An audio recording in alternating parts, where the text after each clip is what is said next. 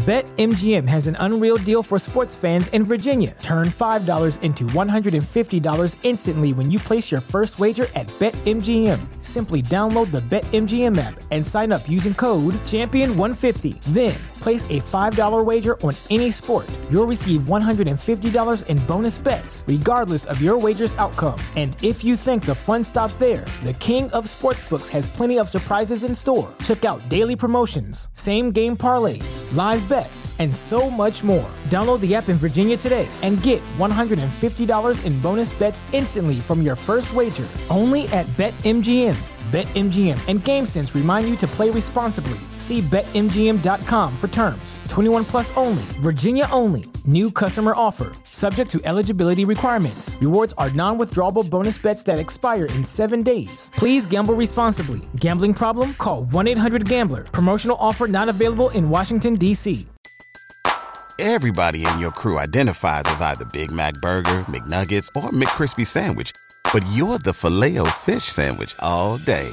That crispy fish, that savory tartar sauce, that melty cheese, that pillowy bun. Yeah, you get it. Every time. And if you love the Filet-O-Fish, right now you can catch two of the classics you love for just $6. Limited time only. Price and participation may vary. Cannot be combined with any other offer. Single item at regular price. Ba-da-ba-ba-ba. Broadcast is dedicated to the teenage expert, an American phenomenon which we are proud to note is growing by leaps and bounds, you little slobs.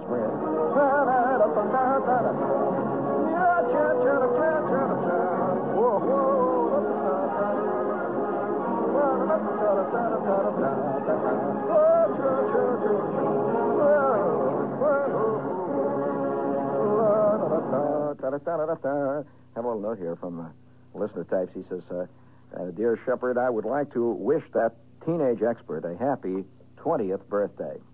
Bum, ba-dum, bum. All right. I'll tell you what it's all about tonight. Yes, sir. You know, it's funny. I always get the same itches all the time, you know. I think that we never stop being what we are. I don't recall ever really changing myself, ever. You know? I don't think you feel much different right now, Al, than when you were a kid, do you? I mean, your knee hurts. But outside of that, no, really. And, you know, people have this myth all the time going that people change. They mature. They evolve. I've never seen it happen. I've never really changed. Well, I want to tell you, I got a terrible itch that happens every year. This happens to me. I was out at the airport the other day, and I'm standing around there by the ready line, a lot of planes there. For those of you who don't know why I go there, I'm a flyer type, and I'm out at the airport, see, and I hear off in the distance, just on the other side of the main runway where the weeds are high, there's a couple of signs out there, you know, for used cars and stuff. I can hear, wow, wow. And I look over there, and I see this model airplane. And there's about 6 kids in the field, and they've got a model airplane, you know, the tethered control type that you control from the ground, and it's going round and round in circles. And I stood there for a while watching that while the guys are gassing up the plane that I'm about to fly, and I'm watching these kids out there. And every year, I wish I could do something about it. It's terrible. I shouldn't do this. I mean, I shouldn't think this kind of stuff. I get the terrible urge to build a model airplane. I really do. It just drives me, and I find myself looking in windows. I can't help it. When I walk past a window like, what's this place down on 32nd and 5th? A fantastic store place, toy place. What's the name of that place? Anyway, yeah, it's funny. It's at 32nd Street on 5th Avenue. If you don't know anything about it, it's wild. Now, this is not a commercial for you. I don't even know their name. But every time I'm in that neighborhood, I have to go there. I just have to. Now, that's almost a pure male thing. You agree with me there, Al? You don't see many women in that store. But it is fantastic. 5 floors. 5, maybe 6, 7, I don't know. But you go up in that elevator, and I'll tell you, they got one whole floor that's nothing but model cars. I mean, all kinds. They have track races, everything, model cars, scale models, gas models, electric models, radio control models. And then the next floor is the floor. I've never been a real car model cuckoo, particularly. I prefer real cars. But that next floor, man, that model airplane floor, every time I get on that floor, I walk around and I get that itch, that fantastic urge. I just can't help it. And of course, I might say this, that it's, again, this is a male thing. I don't know many girls who spend any time building ship models. I have never known a girl to build a ship model, to my knowledge. And you know, women maintain the myth that they're the same as men. The only difference is a little wiring, you know. That's about it. They really do. This is one of the great beliefs that the Helen Gurley Browns of the world have. You forget it. I'll tell you, there's a vast... You cannot imagine Captain Ahab being, let's say, played by Shirley MacLaine. It's just... What is it? It's a male thing. And building model ships, you never see a girl in those stores. You'll never see... If she is, she's buying it for somebody else. And you'll never see a girl build a model airplane. In all my born days, I've never seen one do it. Ever. I'm just throwing it out for what it's worth. Now, there must be a big difference there. Because I think the model airplane and the model car, particularly the model airplane and the model ship, not so much the model car, these are expressions of a deep romanticism. I think women are sentimental. They're not romantic. I think men are romantic, but rarely sentimental. This causes a lot of problems. I mean, between the sexes. Oh yeah, women make a big issue of things like birthday cards. See, this is sentimentality. They really do. They make a big issue about little things like sending them a get well card and that jazz. The man, he doesn't even know. Half the men I know don't even remember when their own birthday was, much less anybody else's. It's the truth, you know. This is sentimentality. But the average man, I'll tell you, I don't care if he's got any glands at all. The average man, he gets, you can just see it. His face flushes, and his pulse begins to go up when he sees a three-masted schooner scudding over the Long Island Sound water. You know, you can't help it. And airplanes. Oh, listen, every man I know is he may say he doesn't like flying, but that doesn't mean he doesn't like airplanes. Airplanes are exciting. It's a whole romantic concept, say. And it starts very early in life. Kid is about 6 or 7 years old, and he gets the urge to build a model airplane. And by the time he's 10, of course, the madness was on us full. And I'm about 15 when it came full flower. I mean, true full flower. At first, you can't do these things. It takes a certain talent and coordination to be able to build a model airplane. In fact, I'll never forget the first time that I actually did a good covering job on an airplane.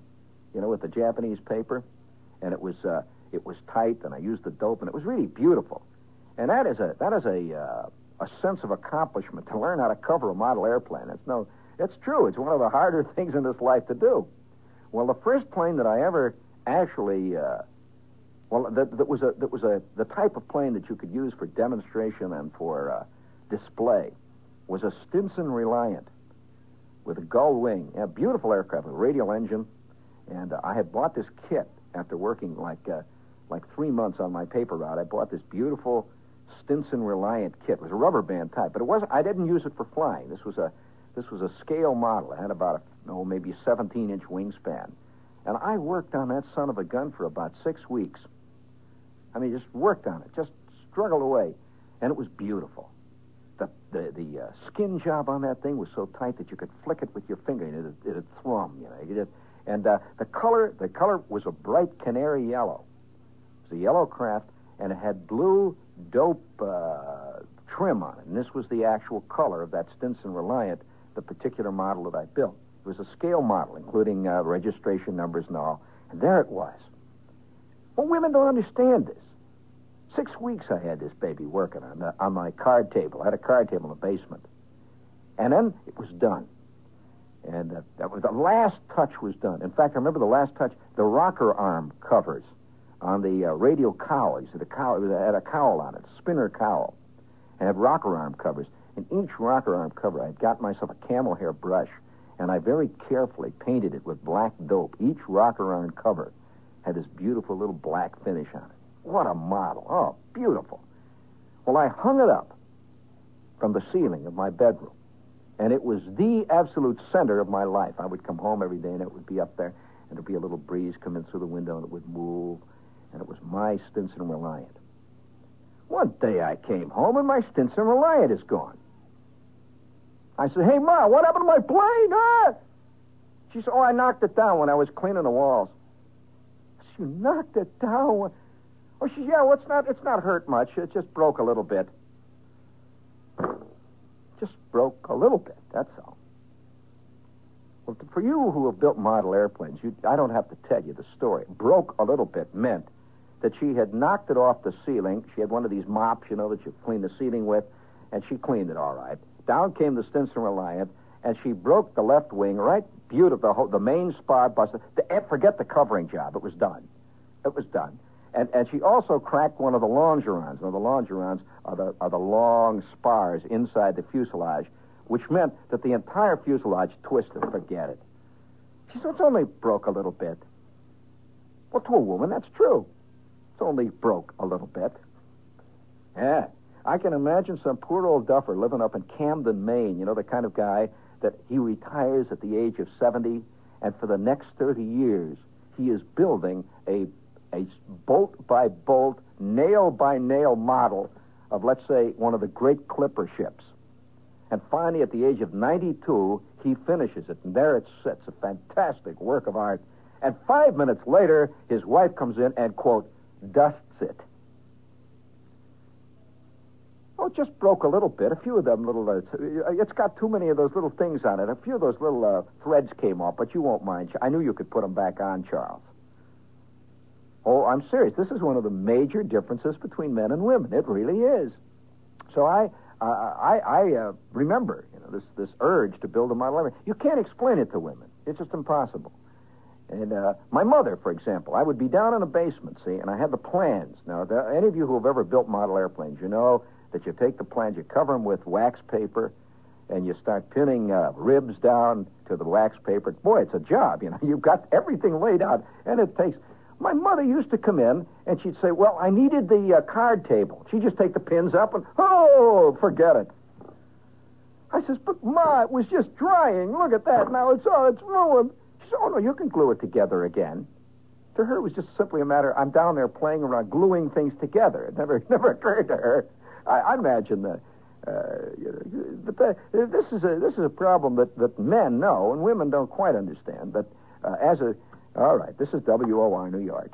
Yes, I have here a letter here I just received from one of our victims up in Vermont. And he says, Shepard, I want to thank you. You have opened up my life completely. I am now loved in the neighborhood. There are women chasing me. I've been able to grow more hair on the top of my head, all because of that fantastic flying bird. He says, that thing not only flies, but I am flying now. So if you would like to try this, friends, you just send $3.98 to Flying Birds. Flying Birds, Department S, Post Office Box 1909, Grand Central Station, New York, New York, and the zip is 10017. Now, that's $3.98 per each, check or money order.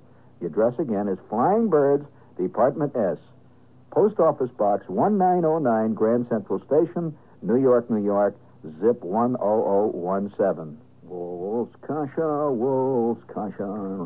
Just sing. Come on, I don't want to sing about Wolf's Kasha. No, I want to... That's what the copy says. Sing in loud, Robert Goulet type voice. Well, yeah. Let's put it on this basis, friends. Kasha is a centuries-old popular food staple of popular Eastern Europe. And Kasha is getting popular here, too. All over here in America. Yeah, it's a delicious change of taste for rice, potatoes, or pasta. And the popular one, the one that's really making it big, is Wolf's Kasha, which was made from golden brown buckwheat kernels, also buckwheat groats. And everybody knows what a good groat is like. But what's making Wolf's Kasha is so popular is the wonderful nut-like taste. It's very inexpensive, and it tastes groovy. You can have a lot of fun with it. You can make it little balls and throw it back and forth at friends and make it into popsicles. Wolf's Kasha with 2 F's. Wolf's Kasha. Hooray. Oh, man, does the thought of winter driving give you the unbelievable chills? No need. With General Winter Tires, you go in snow, or big old General pays the tow. Yeah, bring it up big, George. Want to hear them songs? Right now, your nearby General Tire store is offering a pair of famous winter cleat Blackwall snow tires for only $38, size 650 by 13. Federal excise tax is $176 per tire. Larger sizes also available at comparable prices. White Wall's about $3 more per tire. This great General Tire has 4 full plies of Nygen nylon cord and a deep, cleat 4-rib tread that digs and grips. So take advantage of General's low pair price on snow tires now for all winter driving. Drive in where you see the big red General Tire G. Yeah. Ba-ba-ba-ba. I must tell you, though, that building a model airplane, I think teaches, I think this is one of the reasons why men's character is so much different later in life than women's, because they know the total defeat of being faced with something which seems to be simple and which ultimately totally defeats you. Men have a different look in the eye than women do. Women, the worst thing that a woman will try to make sometimes is a doily. This is, or they'll knit a sweater, something like that. And it's a mechanical problem. But when you're building a model airplane, you're faced with talent. Some guys have got it, some haven't. Incidentally, I built a beautiful model last year. The last time I talked about, it was beautiful. No, real model airplanes, the real type. I'm not talking about gluing the plastic models together. This is not the model airplane. That's just a little. That really is just a little decorative gimmick. It's not building a model airplane. So when I'm talking about model airplane building, I'm not talking about going down and getting a kit that you glue the plastic wings onto the plastic fuselage and so forth. That's a very different process. I'm talking about building a model, literally building. The difference really is this. Have you seen these canvases where you paint by numbers? Well, it's a far cry from painting by numbers to painting a painting. Really a far cry. And that is the difference between building a model airplane that comes as a plastic kit and building a model airplane. Now, last year, I built a Curtiss Robin. I just wanted to see if I still had the old touch. And I got a Curtiss Robin. I got it at that place at 32nd Street there, 5th Avenue. And it's a beautiful model, and I built this thing, and there it was. What a feeling of accomplishment. You know what bugs me, though, is that half the guys who see it say, oh, yeah, I used to build model airplanes. And you ask them, and it turns out what they did was glue pieces of plastic together. They think it's the same thing. It's a very vast difference, and you can't explain it to them. But one year, and this is strictly a male adventure, so I might as well warn you. This is a male thing. Did you see the little note that came in from Cincinnati the other day in the Times? Well, you can't imagine girls doing this. I read this to you. An aerial photography adventure went awry as a helium-filled balloon with camera attached, used by 3 boys from suburban Kenwood, snapped its 1,000-foot line and drifted off. Quote, we did it before and went up to 450 feet. We got real good pictures, said Robert Seifert, 15. This time we wanted to go a little bit higher, but I guess we went too high. But now, wait, this is groovy, you know? These kids doing aerial photography from a 1,000-foot high balloon. Now, that would never occur to a girl to do. Now, I know I'm going to get lots of letters from girls who claim this. But I've in my lifetime, I've seen a lot of women, I've seen a lot of girls, I've seen a lot of boys, and I have yet to see a girl even attempt a thing like that. Now, do you know what went into that little job those kids did? Well, first of all, it's not just a simple matter of attaching a camera to a helium balloon. You've got to get a technique whereby the camera will shoot when it gets up there. In other words, there's control problems involved. So any male type immediately thinks, these guys, 1,000 feet. Now, to begin with, it's not easy to get 1,000 feet of any type of cord that can hold a balloon at that altitude. Obviously, they didn't do it. The balloon got away.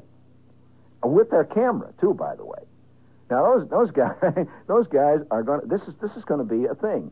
It's going to affect them for the rest of their lives.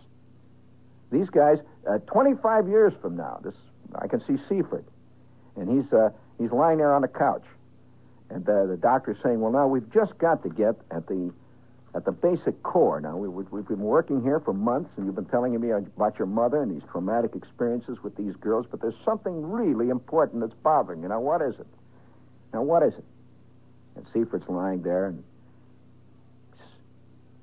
I remember. Oh God. Doctor, I remember it was on a Friday afternoon. Me and Heine and Clarence was 15. And I had this Arcus camera I got for my birthday, see?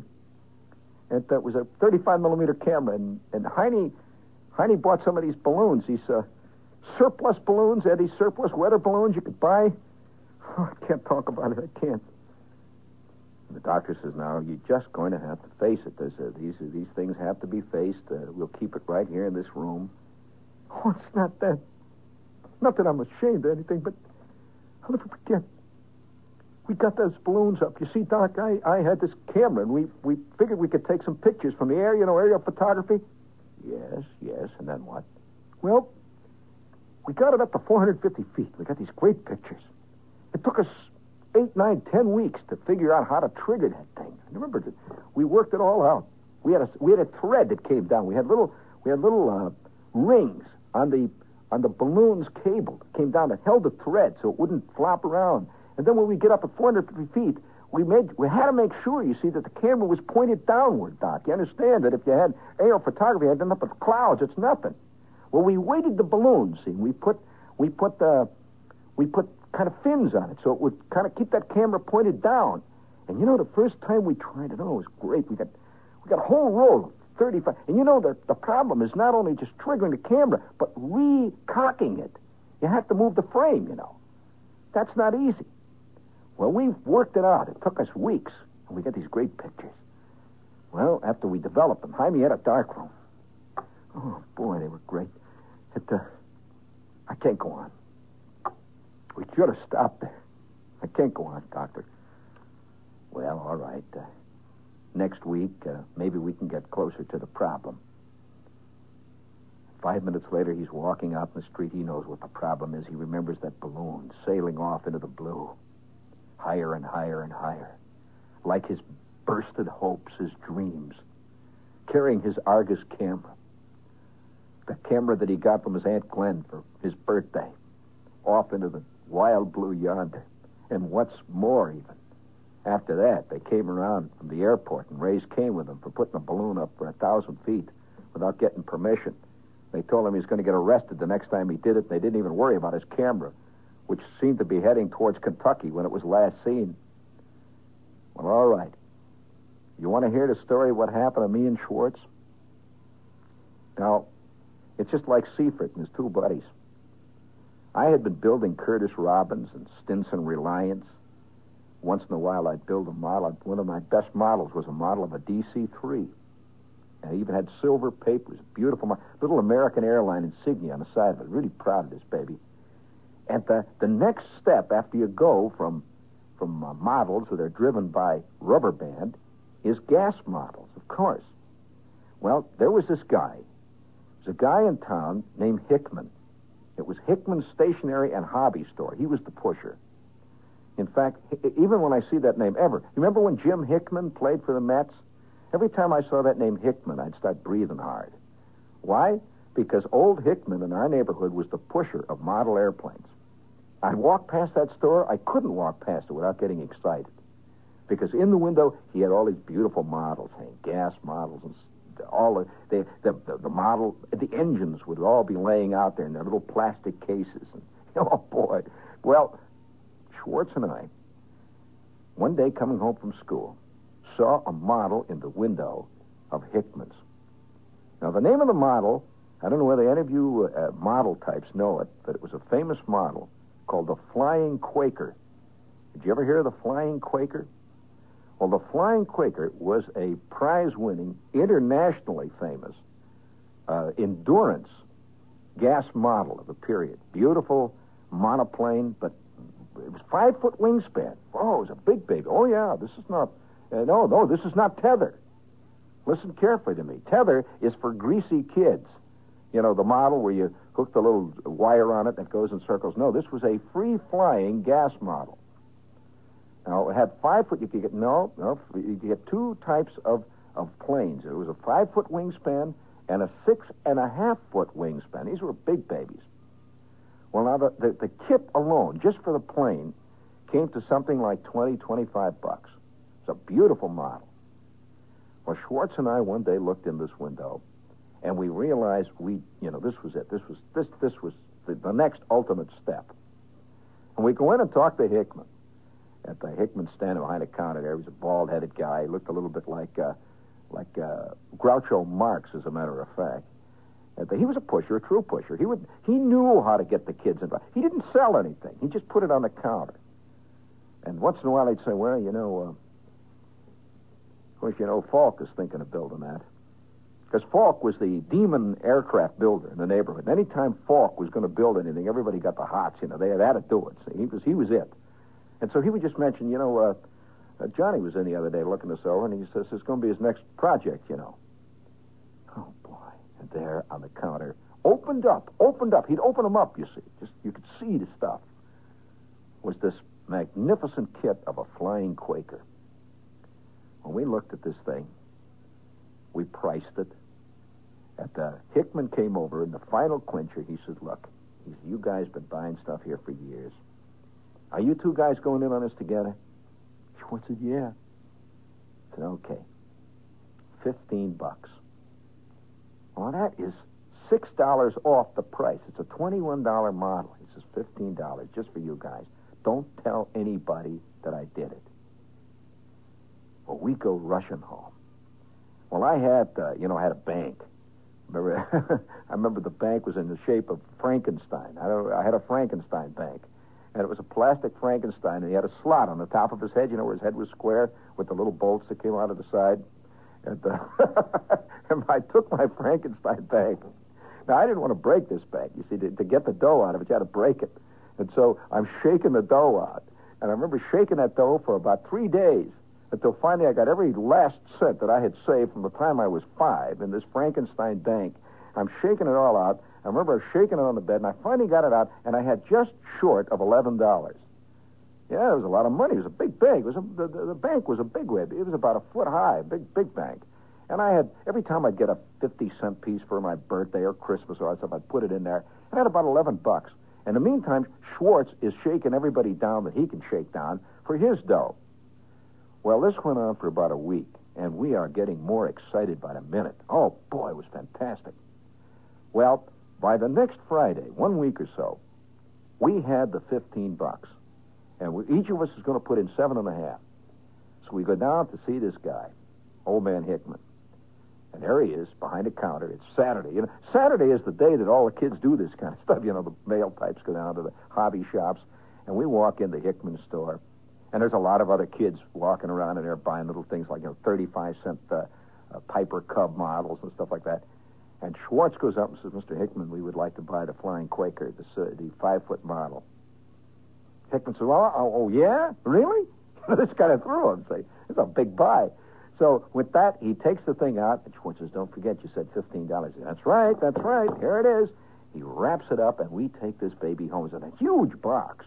Now, remember, it's a 5-foot wingspan model, so you can figure out how big the spars were in this baby. And we took it home, and we started to work on it instantly. Tremendous plans, the whole thing. And we're carving the longerons, and we're carving the cowl. I remember the cowl, a great big fat cowl made out of a solid piece of balsa wood. Well, by the end of, possibly 2 weeks, every day we worked on this thing, we had the skeleton of a magnificent model, a 5-foot gas model. Now we had to get a motor. You see, the motor did not come in this kit. So we'd been scrounging around, paper routes and the whole bit. And by the end of the 3rd week, the plane was done with the exception of a motor. The color, in case you're interested, was orange and blue. The body was orange. The wings were blue. This was the standard color of the Flying Quaker. And it was beautiful. They had a picture of a Quaker. Have you seen those pictures on the Quaker Roads can? Well, it looked like that. It was a Quaker, big Quaker on the side of this thing. And we had the insignia all glued on this baby, and movable ailerons. You could set the rudder and everything on it. Had little aluminum tabs for trim. Oh, it was a beautiful model. Well, after another 2 weeks of scrounging, working on my paper route every day, I'm saving every cent, Schwartz and I finally raised the scratch to buy this motor. Beautiful little motor. And it was the first one we ever owned. It was built by Brown. You remember the Brown type engine? Beautiful little gas motor. We took it down in the basement, Schwartz's house, put it in a vise, put the gas in it, the mixture, got the dry cells going, and that baby worked fantastic. I'll tell you one thing. That's a real lease breaker. Down in the basement, we got this thing going, wah! and it's kicking out all this blue smoke all over the place, and his mother is flipping, and the dogs are barking. You can hear windows breaking for blocks around. Well, we mounted the motor. Now, there are special techniques that you use to get these things finally adjusted. You put a couple of drops in first, and you take really short flights with the thing. Now, remember, this is not a tethered model. It is a free-flying model. Yes, 5-foot wingspan, free-flying model. Beautiful aircraft. Well, first we tried gliding tests with it, which would mean that we would get up on the top of the garage and glide it. Now, it was light. This thing was beautifully built. It was a beautiful, light model. And we glided. It was working fine. Just beautiful. And by that time, the whole neighborhood is involved in this thing. And Falk knew about it. And Flick was hanging around. Because it was just me and Schwartz that built this thing. Bruner is hanging around. My kid brother, man, he was like a mustard plant. He's always walking around. He wanted to hold it and push it and make the propeller go. And now we had the propeller was a commercially built propeller. We bought a prop for it. And it was beautifully, it was made out of carved wood. Beautiful, I think it was an ash propeller. Polished and a beautiful lacquer on this thing. And it was just, even now, when I think about that model, I break out in a sweat. It was a beautiful model. Well, exactly, I would say, I shouldn't say exactly, I should say roughly 6 weeks after the project started, Schwartz and I were ready for the first flight of our model. Now, you don't take a 5-foot model and fly it in the backyard, a gas model. You just can't do that. It's a big operation. And so we got a car, Flick's dad, and we had the model with wings off of it, see. The wings came off. They worked. They had an arrangement where the wings would fit into the fuselage. You could take it, knock it down for carrying, you see.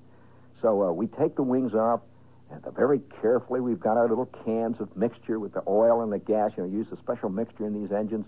We had our dry cells and all the excitement, the whole business.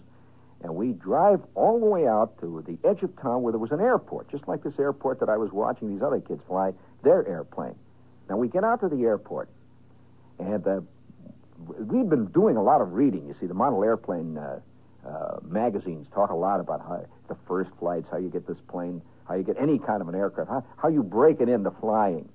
You don't just, not like a rubber band plane. You don't wind it up and let it go, because, man, you got yourself a thing by the tail. Because, for one thing, this airplane traveled at speeds of about, anywhere between 20 and 35 miles an hour.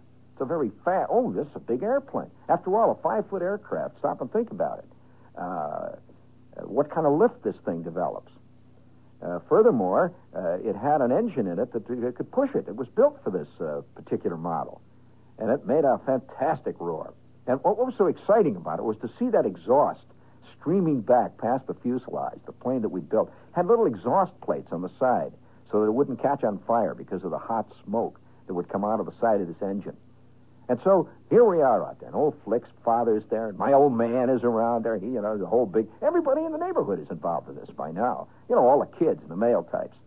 So we get it out, and we get up on the top of his hood. Now, this was the first start. You see, you had to get up in the air because you got to get this thing off the ground to begin with. See, so we get up on the hood of his Pontiac, and we put, with a medicine dropper, we put 3 drops of gasoline mixture, the fuel mixture, in the little tank of this aircraft. And Schwartz is up there holding the dry cells. This is what you start them with. See, and I kick it over. Wow, wow, wow, wow. They stop instantly. They don't. There's no slow up period in a model airplane engine. They stop like that. So we put a little more fuel in. It's working great. The kids are cheering. Everybody's watching. Well, our first flight, I will never forget it. It's beautiful.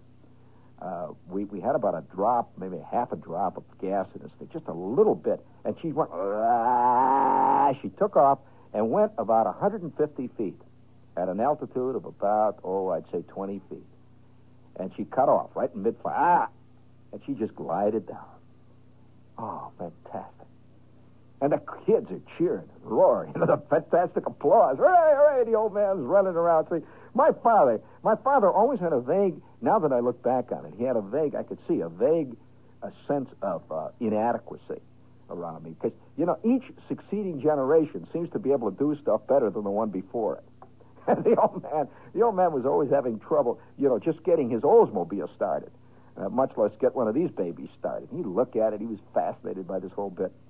And he's out there walking around giving us advice, totally useless advice like, I think what you ought to do is tilt it up a little bit when you're going to give us the wrong advice. Keep it tilted up so it goes up in the air. You want it to go up. Well, we finally decide it is ready to go. And now we go out to the center of the field. Great crowd of kids. Flick's car, Schwartz, Bruner, all of us. We are about to have one of the great lessons in our life. Our beautiful model, magnificent thing, shining. It had about 15 coats of dope on it. And the sun was glistening on the wings. That beautiful insignia of the Quaker. Got a big tricorn hat. The Quaker on the side of the airplane. Well, we filled the tank up for extended flight. Now, this thing had an endurance, theoretically, of roughly, if it was filled up, of roughly 17 to 20 minutes, according to the technical details that we got with the engine. We filled it up, which was, of course, insane, but we did. This is the problem. Just like old Seifert here, he just went 300 feet too far with that Leica, or that Argus, right, gang? It's always reaching a little too much. That's what's going to get you.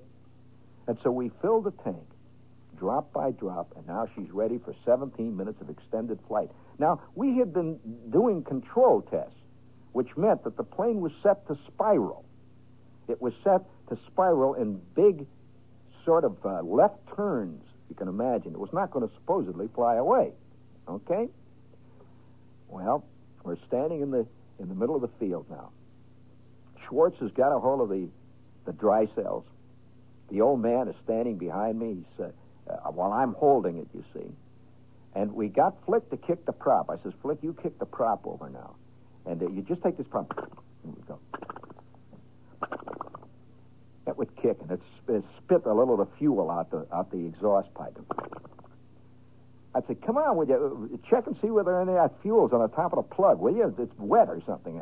So we wipe off the plug. And now we try to get... And then after about 5 tries... Oh, I could feel that baby straining it. Just straining it, roaring. And Schwartz unhooks the dry cells, and now she's in my hands, ready for free flight. The sun is shining down. This is 2 months of work, the culmination of our dreams. This is the end of what it's all about. Wow, wow, wow, wow, wow, wow, wow, wow. The kids are running around yelling and hollering. And I remember Schwartz hollering, get out of the way now. Get out of the way. Let's give it some air. Wow, wow, wow, wow, wow. And they fall back in this big semicircle. Well, now, there's a technique, of course, of launching an aircraft. You never launch it downwind. You must always launch it into the wind, you see. So I move into the wind, and I'm holding this baby with just a slight tilt downward of the nose so she gets a little flying speed up. And the lift is all the ailerons and the rudder tabs and the trim tabs, and everything is adjusted. Wow, wow, wow, wow. And Schwartz says, okay, now hold on to it, hold on to it. Hold on to it a minute. I want to adjust the tail again. You see, because what was happening was that the slipstream, the tremendous kick from this rudder, or rather from the propeller, was making our controls straighten out. Literally, it was so Schwartz is back there adjusting the rudder again, see, so it would turn. Wow, wow, wow, wow, wow, wow, wow, wow. This time, the stabilizer's flopping up, saying, wow, wow, wow, wow, wow. And I'm holding it. Boy, it's shooting blue smoke out all over my head.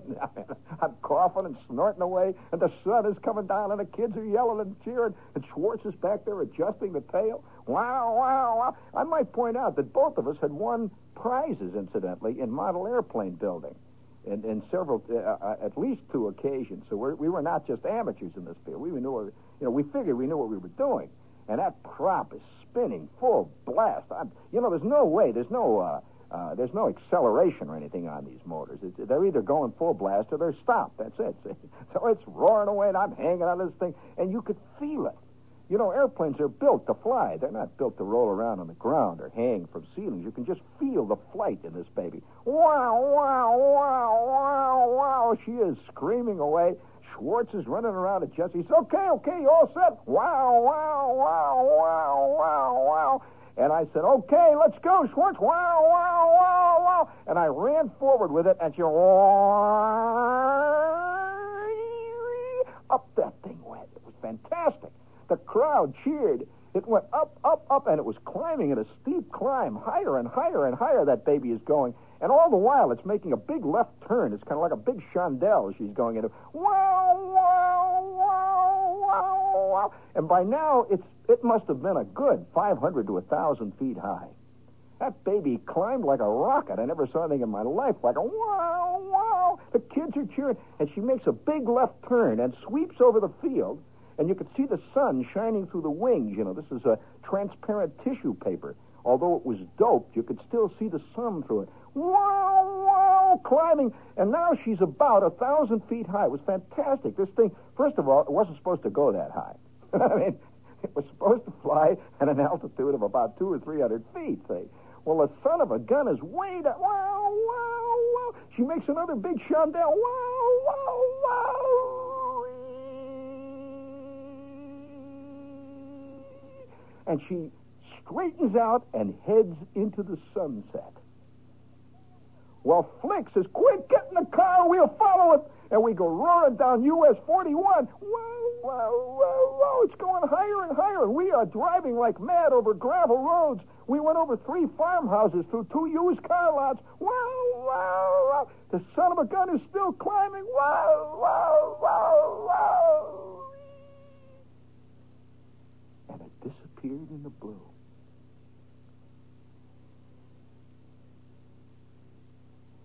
Well, just want to say it was a funny moment. I mean, we had driven about 8 miles in Flick's Pontiac trying to keep up with that thing, and finally the Pontiac was heating up. Old man Flick was sweating and mad. We almost hit a bus. We'd gone through used car lots. You see, the plane was not following the highway. It didn't know that we were after it. That son of a gun just kept going on and on and on, and it disappeared. And I remember the last moment. You could see the sun shining off those wings. Well, the old man said to Schwartz, to me, he says, did you put your name on it? No. Our name wasn't even on it. Our address, nothing. It just sailed off into the blue. It was a strange moment. It was a triumph. I mean, it was obviously a triumph. The plane flew like a bomb. And in the basement, I came home with the old man. We're kind of sad.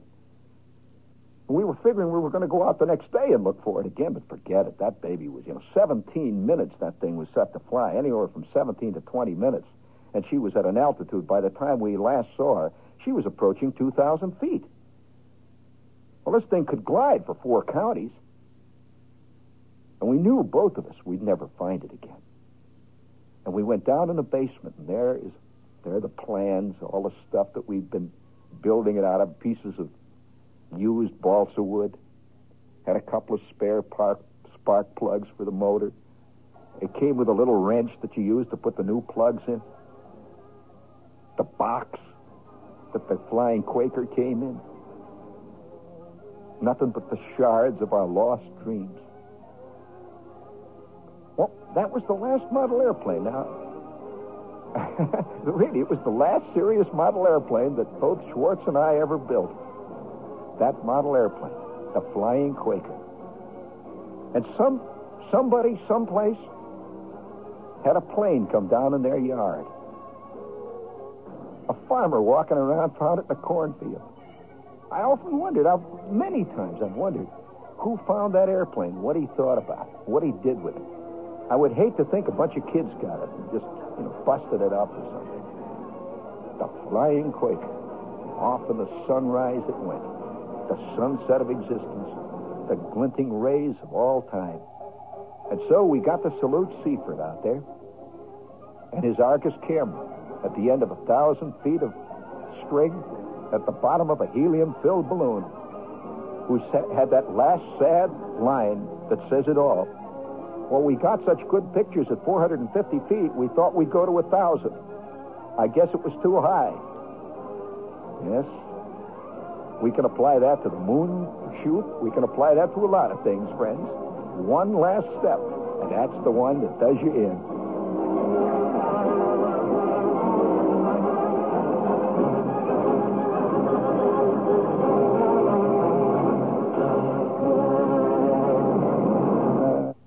This is WOR New York. Now it comes with the news with John Scott.